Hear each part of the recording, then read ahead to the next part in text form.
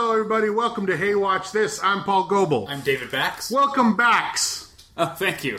David, welcome backs. Get it? Because that's his last name. Yes. So where were you last week? At Sundance? I was at the Sundance Film Festival. Wow. Pretty fancy. Hence my water bottle.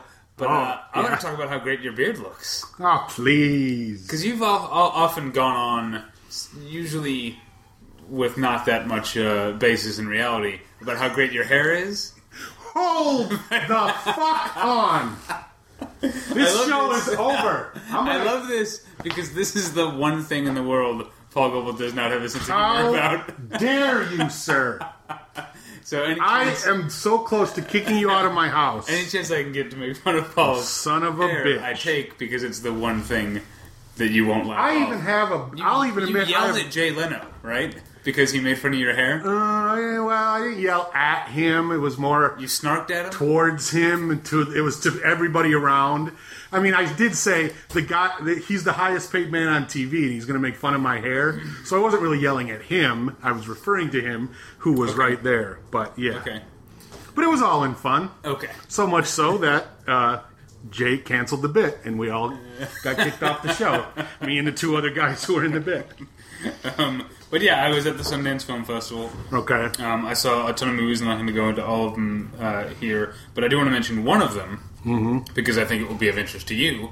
Okay. I saw the documentary about. It's called Norman Lear, just another version of you. It's a documentary about Norman Lear. That sounds and it's cool. Very, very good. I would definitely recommend checking it out whenever it. I feel like it might be on PBS at some point. Yeah, it doesn't sound like a thing they'd put in theaters. No, yeah, I wouldn't be surprised if it's HBO or Showtime, but for some reason I feel like it might, like I read or saw that it might be on PBS. That sounds right. It sounds like an American Masters episode. Yeah. It's really good, and it has cool interviews with Rob Reiner and John Amos and a bunch of different people who worked with him. Did you see that Viggo Mortensen movie? I didn't see Captain Fantastic. No, I didn't see that one. I did see the Daniel Radcliffe plays a farting corpse movie. I don't know if you've heard about that one. No. Yes. Sounds awesome. It actually is really good. Paul Dano plays a guy who is like shipwrecked on a desert island, and then just when he's ready to hang himself, another body washes up on shore, and it's Daniel Radcliffe, and his corpse won't stop farting because it's expelling gas. Yeah. And then it becomes a little bit more magical from there. Does it talk to him eventually? Okay. Or it's either the corpse comes to life, or Paul Dano is just going insane from starvation. There's a question about that. Yeah, it's not entirely clear whether or not this is all really happening, or if Paul Dano could just be going insane. So it's like Castaway meets Lost.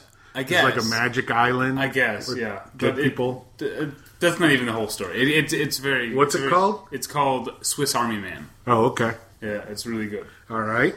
Yeah, and I saw a bunch of other stuff. Okay. I don't need to talk about it all. You can listen. What about the experience? You can listen to Battleship Retention. The experience was mostly just seeing as many movies as I could. It was snowing.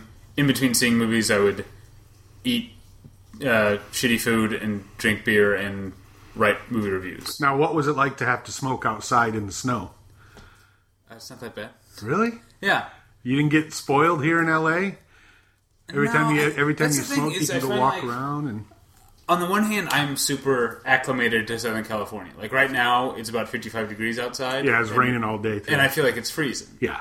But I also have found that when I go to a place where it's supposed to be cold, I reacclimate quicker. So I don't know if it's just because I was expecting it to be 25 degrees. The fact that it was 25 degrees didn't bother me that much. I was prepared for it, sartorially prepared for it. I guess, yeah. It didn't really bother me. Yeah, when I went to Toronto and London and all those places where it had to be snowy. Yeah, I guess it's not that big a deal. But I don't know, but I don't smoke also. I mean, I have zero reason to stand outside in the cold for extended periods of time, so I don't do it. Well, there's also, sometimes there's a lot of waiting in lines. I mean, a lot of the lines are under heated tents, but not all of them. So there's and other smoking reasons. Areas probably have heated. Some of them, but I'm just saying there's a lot of other reasons besides being a smoker that you spend a lot of time outside at Sundance. Oh, okay. I know you spend a lot of time inside watching movies, and it's actually and you're outside in in the wild. It's beautiful out there. So it's it is, and especially one thing I don't think I'd ever seen this before because Park City, where all the theaters and screenings are, is right at the foot of like the mountains where people like it's a ski town, right? And the mountains are right there. It's not like you have to drive like when you're in Park City, you're right at them. And so certain slopes, not like late into the night, but you can still ski after dark. Huh. And so it gets dark and you can't really see anything, but you can see these paths along the mountain that are completely lit up. It's really stunning. Yeah, so that's kind of cool. That's very cool. I'm trying to see, as far as movies that might be of interest to you, I don't know if did you see a movie a couple years ago called Blue Ruin? Nope. It's a really good movie. That director's follow-up is called Green Room. Apparently he's sticking to this color theme. But it's a really good movie, but what you need to know about it as a TV fan is that Patrick Stewart plays a neo-Nazi. That's great. Yeah, he's the main villain of the thing. That's cool. Very cool. All right.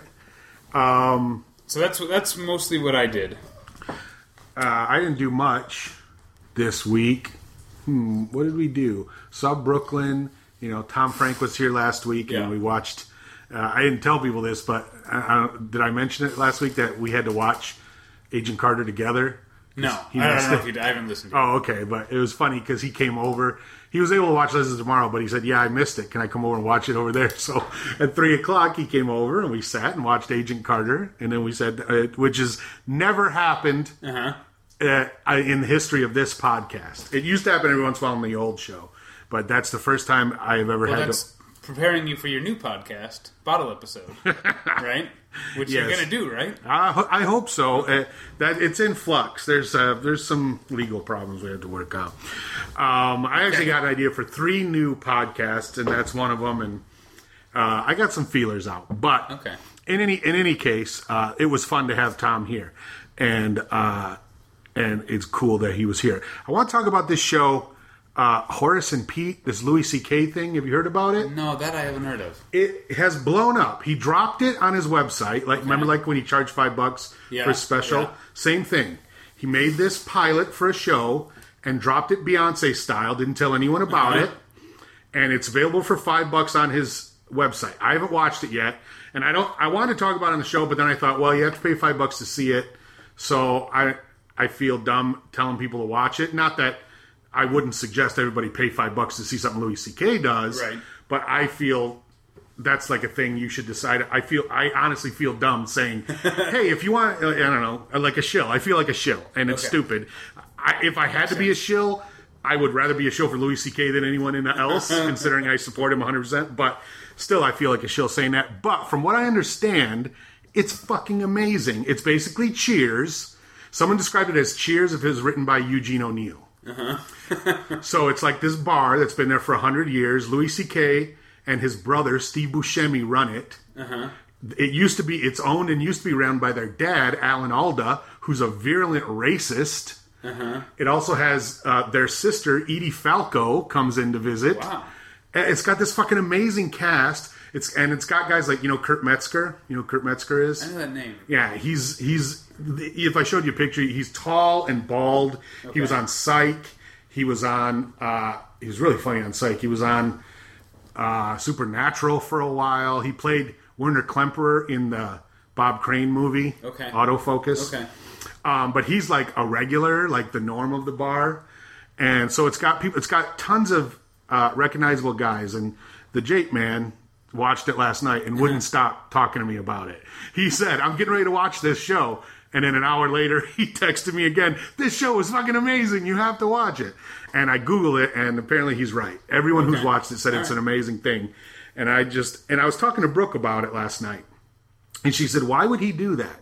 Why would he pay all this money and then ask people to buy it to watch it? And I actually had to think about it. But I was like, well, first of all, I know exactly why he made the pilot first. Because he doesn't want to go through the same shit he went through with FX about Louis, where every time he said, "I want to do this," and they said, "We can't do that," and he said, "Well, then I'm out," and they went, okay, we'll do it. He wanted to just curtail that whole thing and say, "Here's the show, beginning to end. This is what I have for you. Do you want it?" So people like ABC and NBC will go, "Well, obviously we can't. That's not for us." Okay, you know what I mean? Right. So like he doesn't want to have meetings where ABC goes, "We love the show, but we need to change it." Like even. Like, for them to say we need to change it, that makes perfect sense.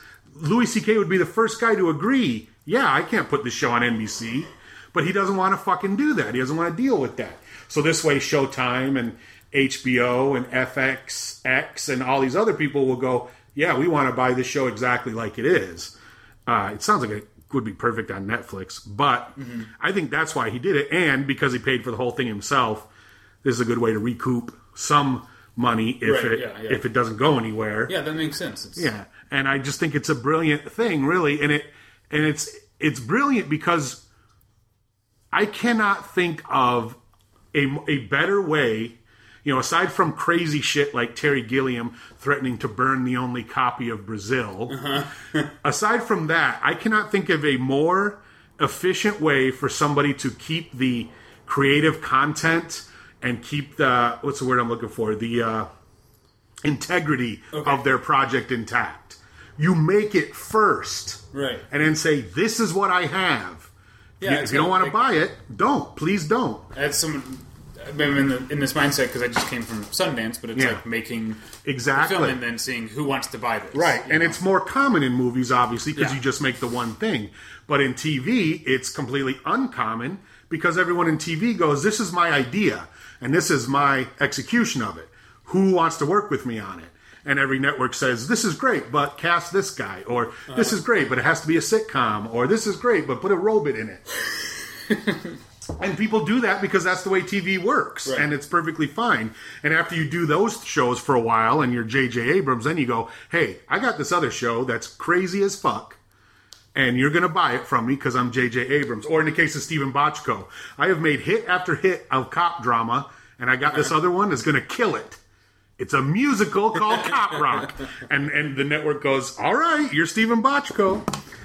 So I just think it's fascinating to me, obviously, that he did this. And I haven't watched it yet, but I want to let everybody know that they should watch it. So next week, when I have watched it, everyone will go, what the fuck? I also think it's cool that he didn't tell anybody about it. Yeah. That's fucking amazing for a comedian not to do that. Yeah. Because, like, when Beyonce dropped her thing and when musicians do that, everyone knows within 24 hours. It's on the news. Beyonce surprised everybody with a new album. Yeah. But no one's going to talk about this except fans of Louis C.K. And the Jape Man. All right, you want to talk about these shows? Well, real quick, I want to non-movie, non-TV wise. Yeah. Oh wait, no, there was one movie. This is not a Sundance movie, but I did watch. Have you seen Call Me Lucky, the documentary? No, I follow Bob on Twitter, so I heard all about it. It's on Netflix. You can watch it. It's great. It really is. Brace yourself.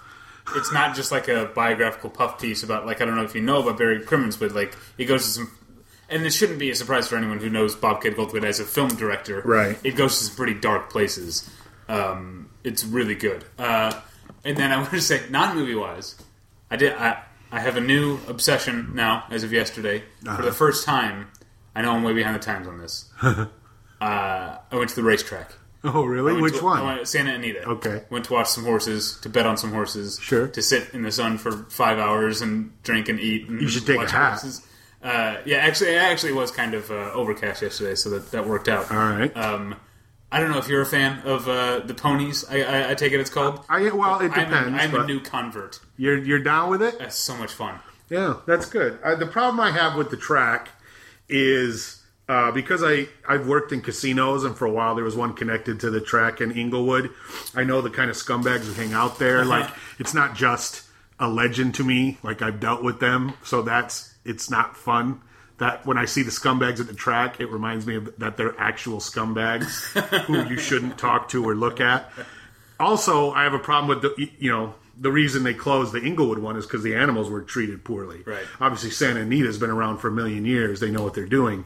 So that's a little... But the main reason I don't go gamble on horses is because when I gamble and I lose, I get pissed and I turn into an asshole and I scream and throw things. And I don't want to ruin everybody's day. To me, when I'm gambling, I know beforehand that I'm going to gamble. And so I have a dollar amount that I'm comfortable with losing. Mm-hmm. And I will say, that's how much I'm going to lose today. Hopefully I'll win some, but I'm sort of considering this, whatever, be it $20, be it $200. This is my sunk cost for this. No, that's a good idea. That's how I do. But you get caught up sometimes. I'll say this: when I lived in Chicago, I was doing this comedy contest, and it was like it had like 5 rounds, and each round was at a different bar, and it was sponsored by Budweiser or something. Right. It was just a way to get people to go in there. But it was all, aside from the one night they had it at the Improv in downtown Chicago, every night was at a black club in the suburbs, Homewood, someplace like that, in a southern suburb of Chicago. And I remember the first one, I was like, this is in Homewood. And Graham says to me, bro, that's like black suburb. And I said, oh, you think it's a black club? He's like, probably. And we drove out there, and it was, aside from one other guy, everybody in the contest was black. It was a black club.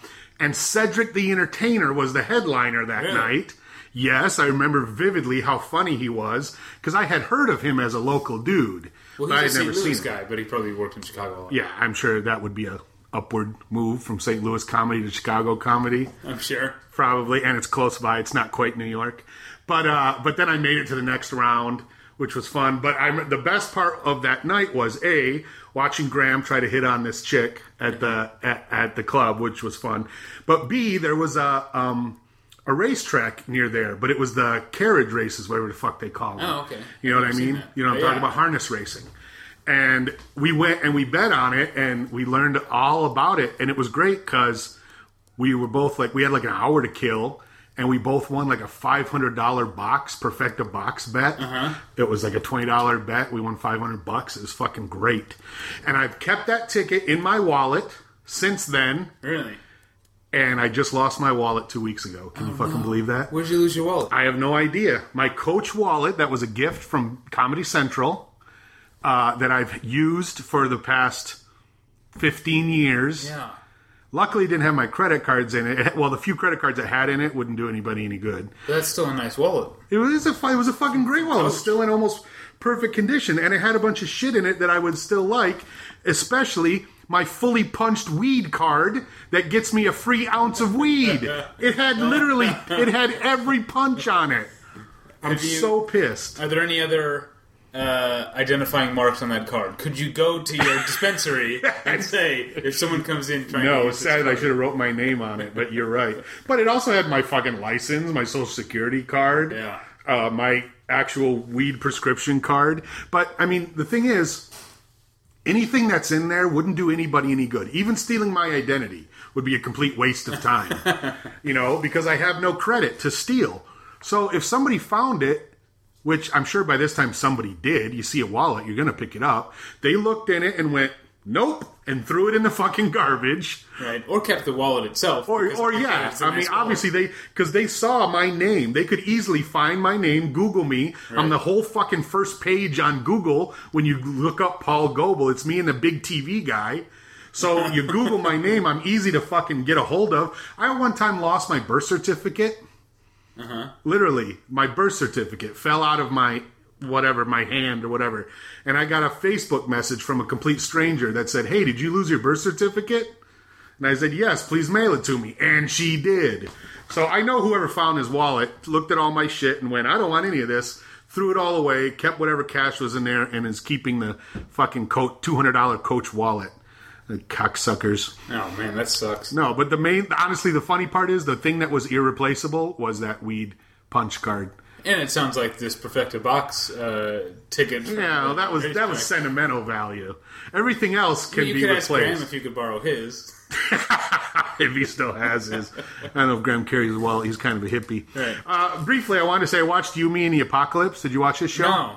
It's actually quite good. It's like an hour-long sitcom. It's one of those. I didn't realize it was an hour. Yeah, neither did we until we watched it. And I think it's an English show. Yeah, apparently it's already aired completely in England. But it's got big English stars in it, like the dude from The Wrong Mans, and James people Corden?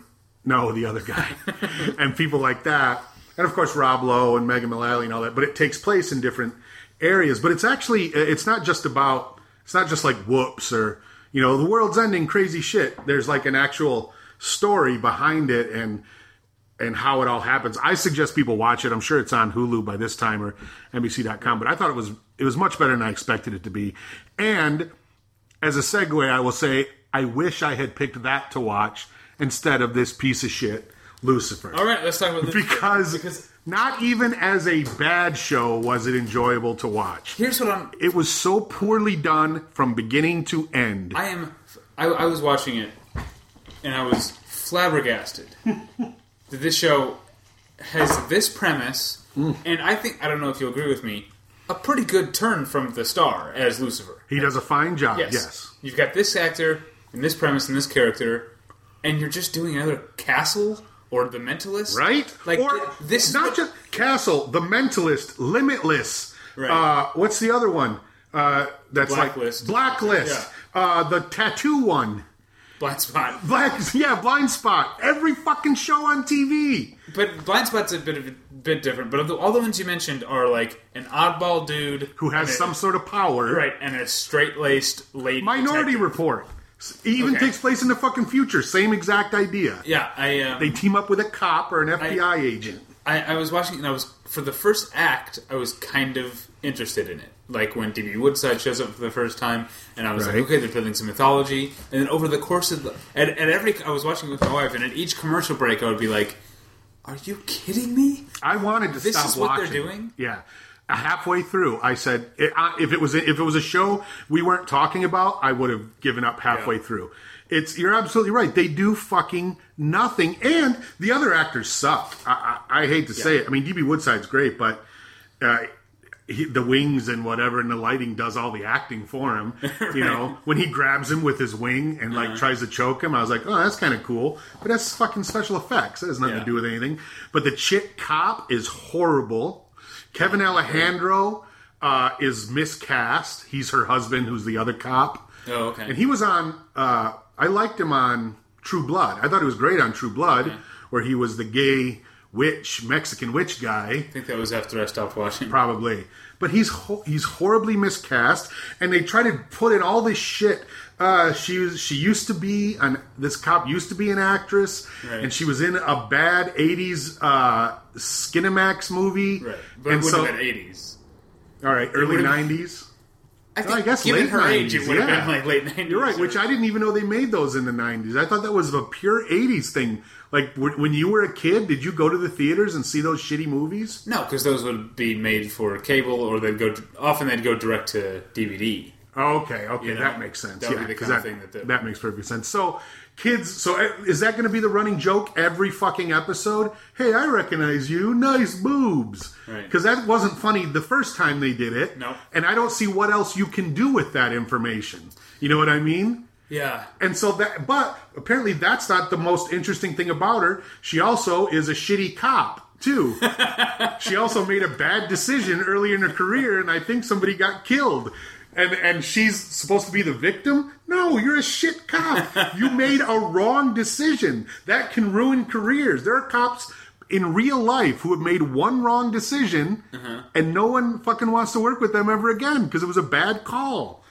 Unless that wrong decision was shooting a black kid, in which their entire department and half the country rallies around them. That's true. I will say the only character I liked was the kid, just because she's such a bad actress. She's just a kid. Yeah. She's not even acting. She's just being a kid, and she's perfectly cute. But honestly, I felt very embarrassed for Rachel Harris, who yes, good I was going to say who was on it, who I actually like, and that was her. And I like Rachel Harris. She's a fan, a really good actress. Yes. In this, I felt embarrassed for what she had to do. True, and I like that mythology. I mean, I get it. Like, all right, he's the devil, but he doesn't have like all superpowers. But there's a few things he can do that can help him in his whatever daily life as the devil. He can make people tell the truth. He can. Then if he can make people tell the truth, then why didn't he, the first time he went to see the producer during his wedding? Yeah. Why didn't he learn they obviously had a previous relationship. Yeah, but I'm just saying. I have a feeling.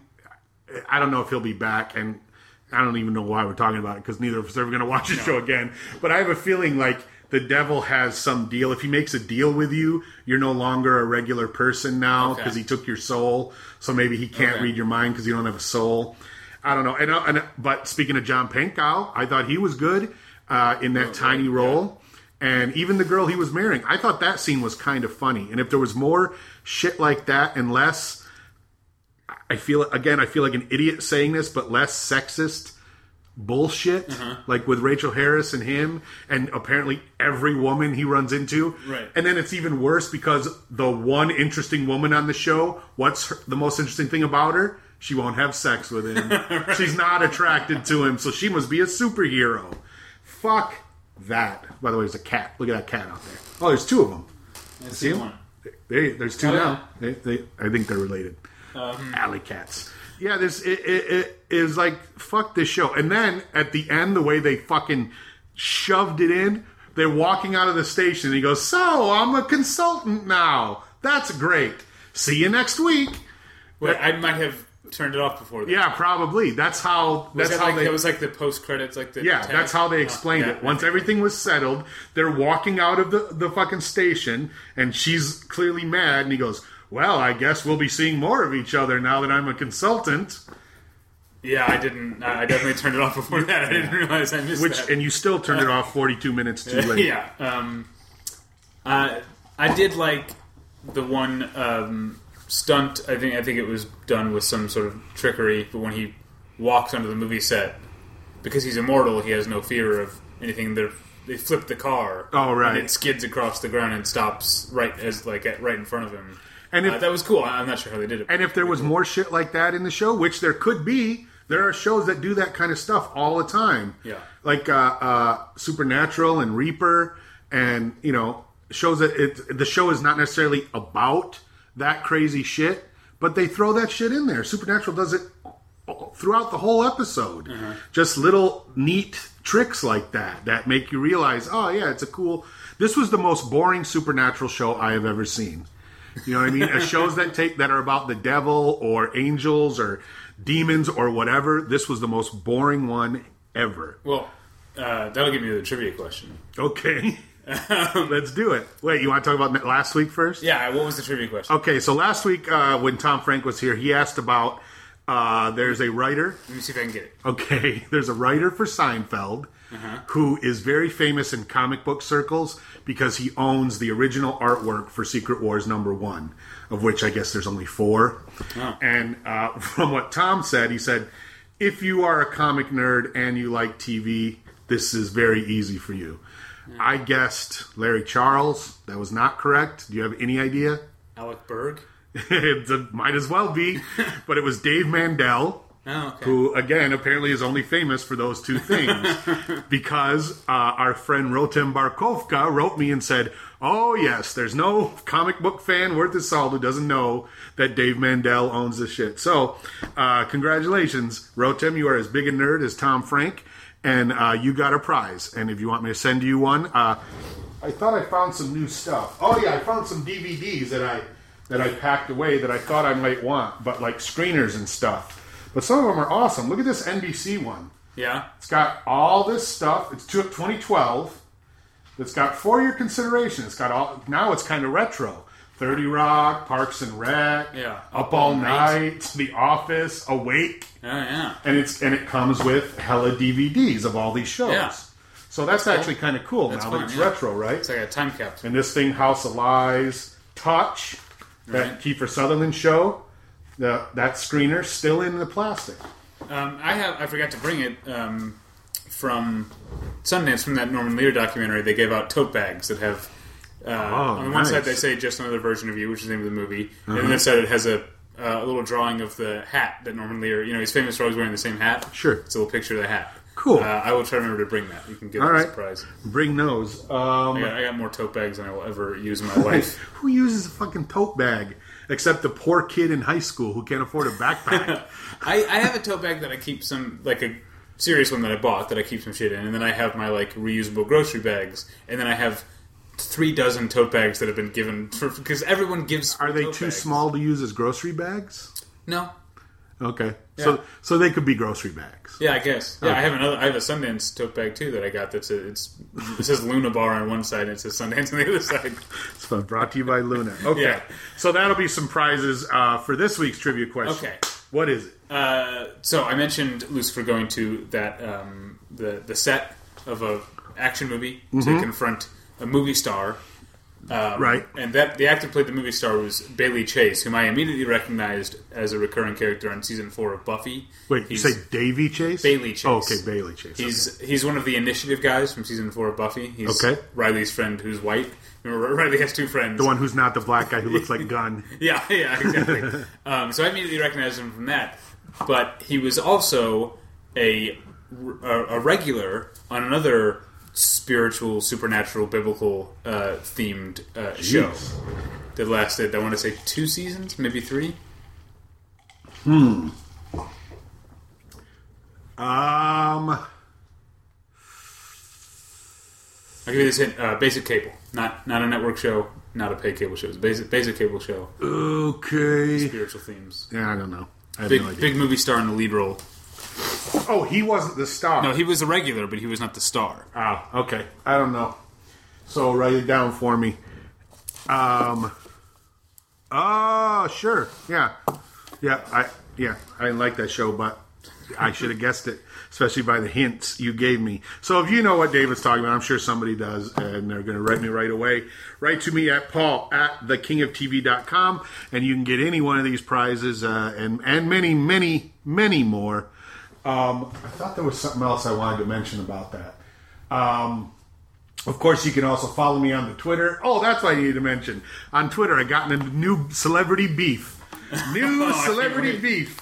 Now that you've patched things up with Leslie Mann, you had a gap in your life. But I didn't, though, because apparently Leslie Mann went ahead and blocked me, or whoever is doing that face.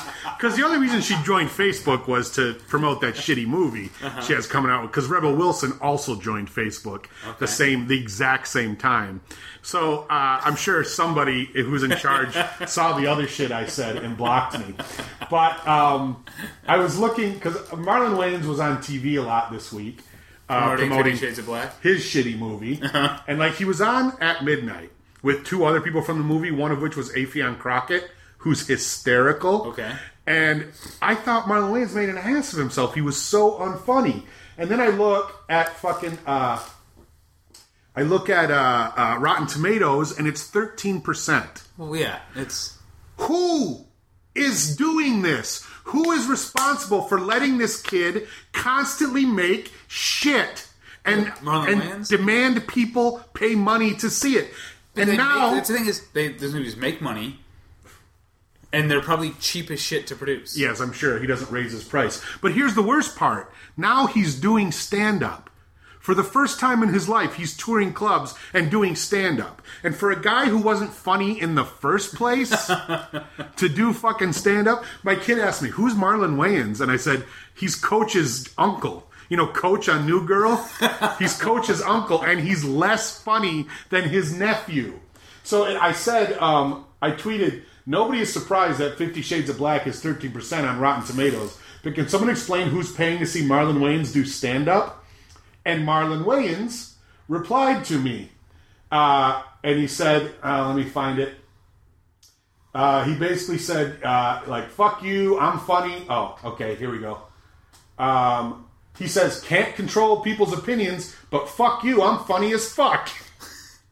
Ask anybody about my stand-up. Watch your mouth, he says to me. And then what does he say? Right here. Watch your mouth and then what? Then he's just quoting He's quoting my tweet, yeah. So, he says, I don't care about your opinion, you're wrong. Right. And then he says, ask other people their opinion and watch your mouth. Some sort of threat, which I thought was funny. And then I said, well, you killed it on At Midnight.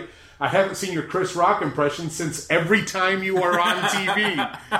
I was very pleased with that. And he bailed at that point, very wisely bailed. But a bunch of his fans came out. And I'll say the best part was they didn't come out and attack me, which is a nice change. They came out to defend him, it's coming out and going, man, fuck you, he's hilarious.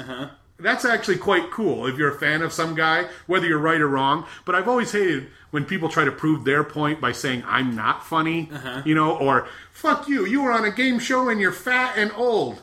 Marlon Wayans is hilarious. It doesn't really make sense. You're actually proving my point by doing that. But no one did that, which was funny.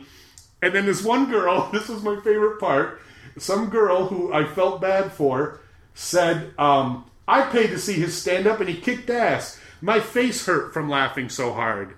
Uh-huh. And I sat, and I thought about it, and I tweeted back to her, does your face still hurt?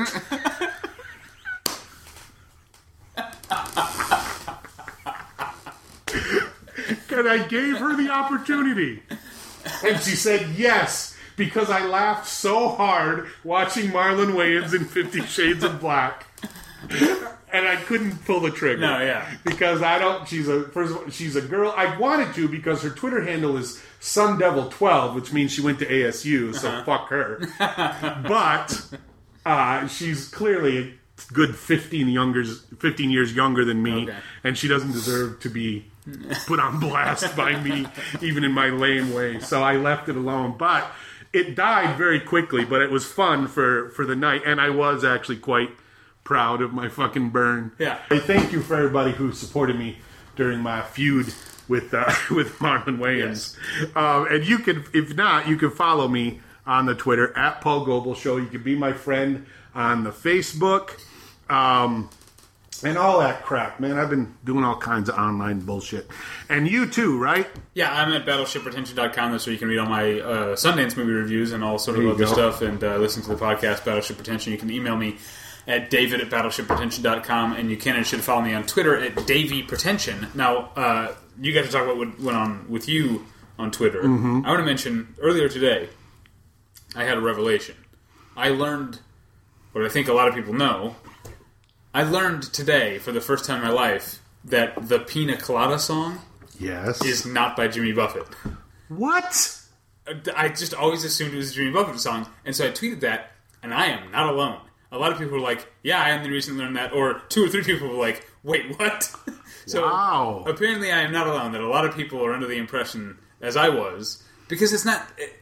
Basically, I barely know that song, and I barely know Jimmy Buffett. They just kind of seem like they're the same thing. And that record came out a good 10 years before you were born. I gotta say, I'm impartial, because that's the first record album I ever bought.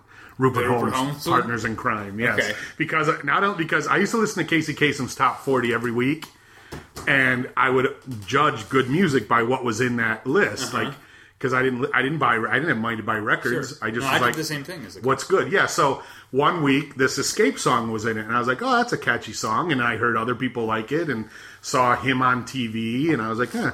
And then there was another song, and then there was another one called Answering Machine, and then Partners in Crime.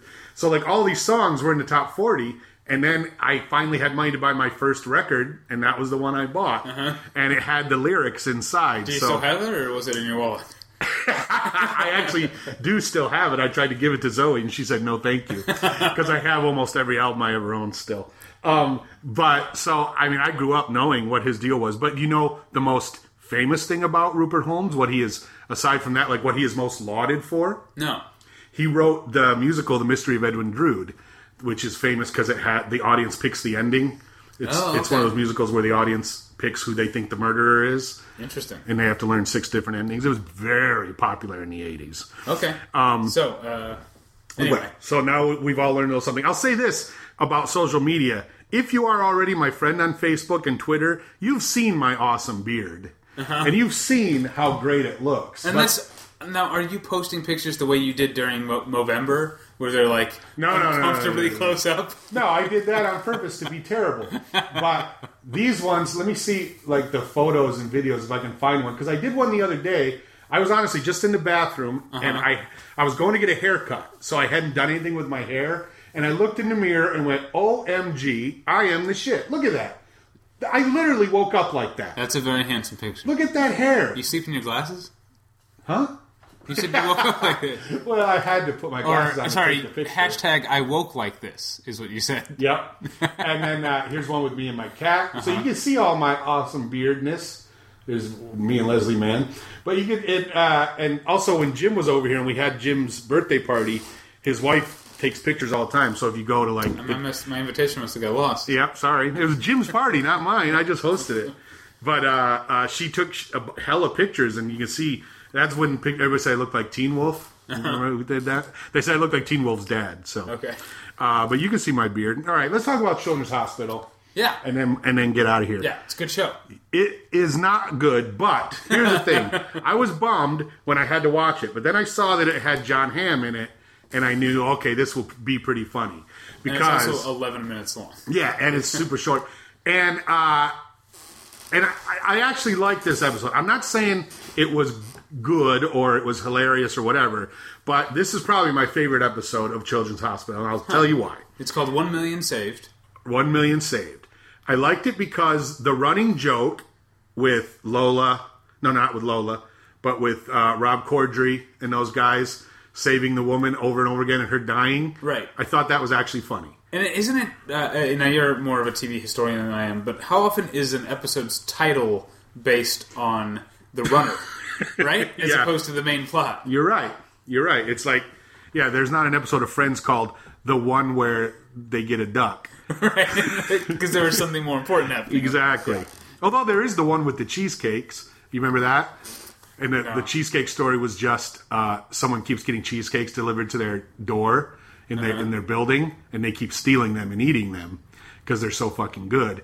And then towards the end of the episode, they drop it in the hallway, and it's like, I think it's Joey and Rachel grab forks and just start eating it off the floor because A, it's good, and B, they don't want to get busted. Okay. And then Chandler sees them. But I think it's called, maybe it's not called the one with the cheesecakes. Maybe I'm making that up. But anyways, I also love the runner because it was funny every time and at least interesting. And I thought, even as dumb as the joke was, no ball playing, no dogs, right. Adding the sign, because that's the problem. You didn't put the sign up. That was really funny. But the best part was Jon Hamm playing it straight and being funny the way he does so brilliantly. Because, Erin Hayes is funny, but she's not the master of deadpan, dry humor. Right. And Jon Hamm really is. I mean, when you think about it, that's how he played Don Draper, as this, hilarious, dude that was ridiculous. But he played it. He never once went, huh? You know what I mean? Never once did he even acknowledge to anyone else in the world what a ridiculous person he was. And I think it served him well here. I will say this. I was really high when I watched it. On purpose, because I wanted to enjoy it. But there was one part that I could not stop laughing at. And you could probably figure out what it was. Because I think you and I have different senses of humor. To me, the funniest thing was Arthur Children, or the older children's having the speech impediment where he pronounces V's as B's. Yeah, in the bowels. It's in the bowels. Look through the archives. The archives, and he went, "Oh wait!" I also like that bit where he says, "It's in the bowels of Children's Hospital." But wait, make sure you watch this next part. Right. Click, let's go. That made me laugh. But the funniest part was when they're looking for it in the bowels of Arthur Children. Look up his butt, and Lola's like, you could help me. And Jon Hamm goes, "I'm not going to stick my hand up my dad's anus." I could not stop laughing. It caught me so off guard that I laughed for 10 minutes. It was so great. What I liked, I don't know if you caught it, like, after Erin Hayes fishes the envelope out of the corpses on his, right? And Jon Hamm is reading it, like, Erin Hayes in the background is still kind of holding her hand, like, away from her, like, it clearly has gross stuff on it. Yeah, there was a lot more jokes in this episode. I guess that's why it was so much better, because it really was structured like a jokey sitcom. Right when they did the joke of one story, they went back to the other one, and in the case of the operation, they did the same joke, just a little different, and that's what you expected. Then it ran back to a different type of joke, and it was kind of fun and interesting to see them. Oh, the vowels of Children's Hospital, and they grab the I and the E off the fucking wall and look in it. That was fun and funny to me. Yeah. And, usually the episode's just too much meandering bullshit. Nurse Dory, who is the one who's into jigsaw puzzles, right, or jiggies, as she calls them, has been for the past few seasons, because she was not a regular early on. Right. Has become a regular, and she's been one of the secret weapons of the show. I think she's hilarious. Yeah, and Beth, Beth Dover is funny too, as Nurse Beth. I think they fired Nurse Kulop. She's doing okay. Yeah, well, she's got her own show on CISO now. CISO, yeah. Have you watched any of those shows? No.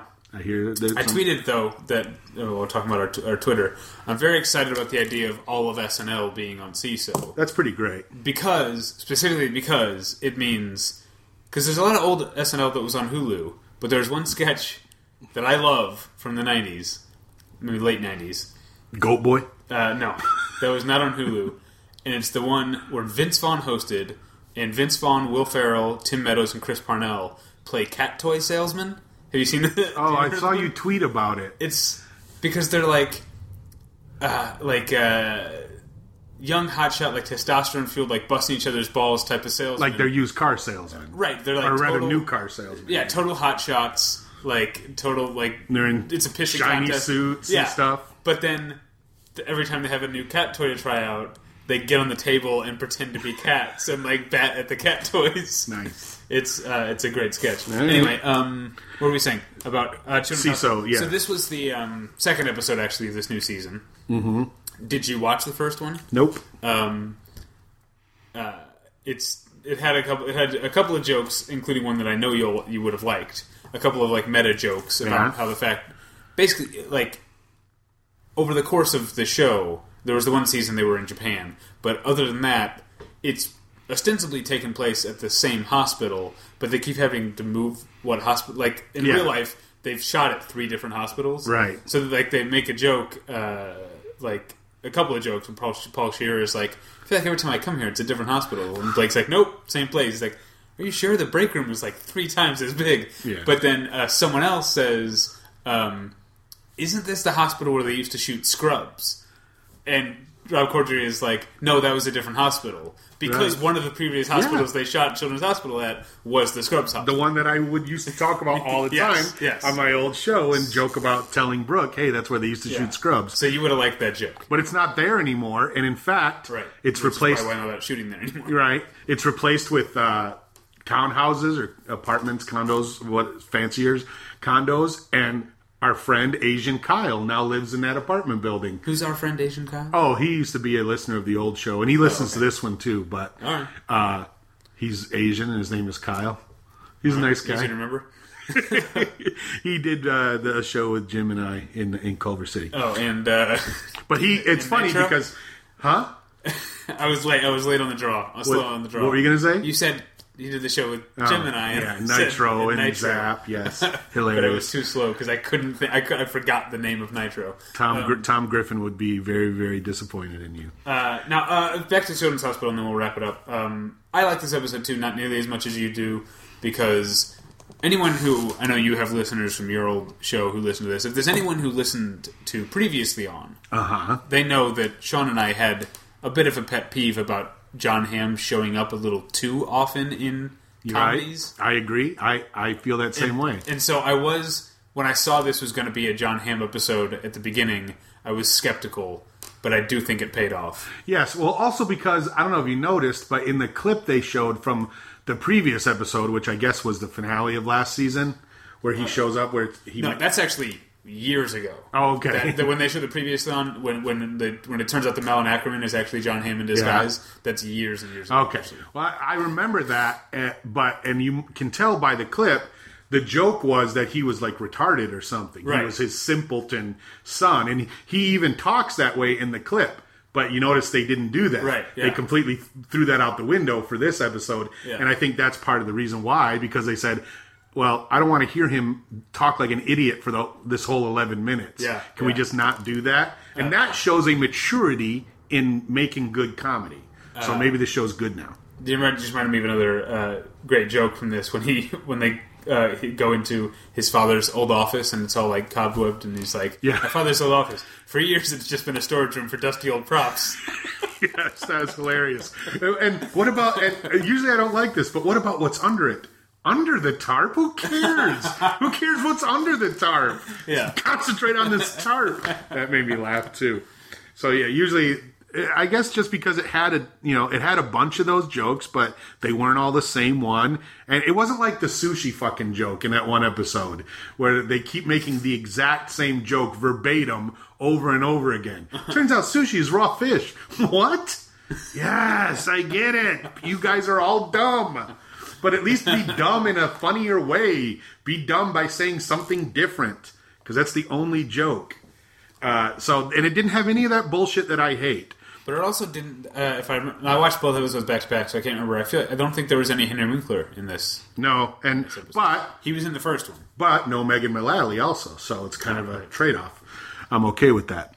And she's on Yumi and the Apocalypse, and she's actually pretty good. You don't have to convince me. I'm a huge Megan Mullally fan. And apparently Nick Offerman is in future episodes, according to the commercial at the end. So there's going to be more good people on it. All right, so go watch Yumi and the Apocalypse, and go watch Norman Lear and Call Me Lucky. Yeah, and Children's Hospital. And don't watch that. Don't watch Lucifer. And also watch this. A year at the top, you got it made. It's a sure thing that you're gonna make it. A year at the top, don't be afraid when the chance comes along, you must take it.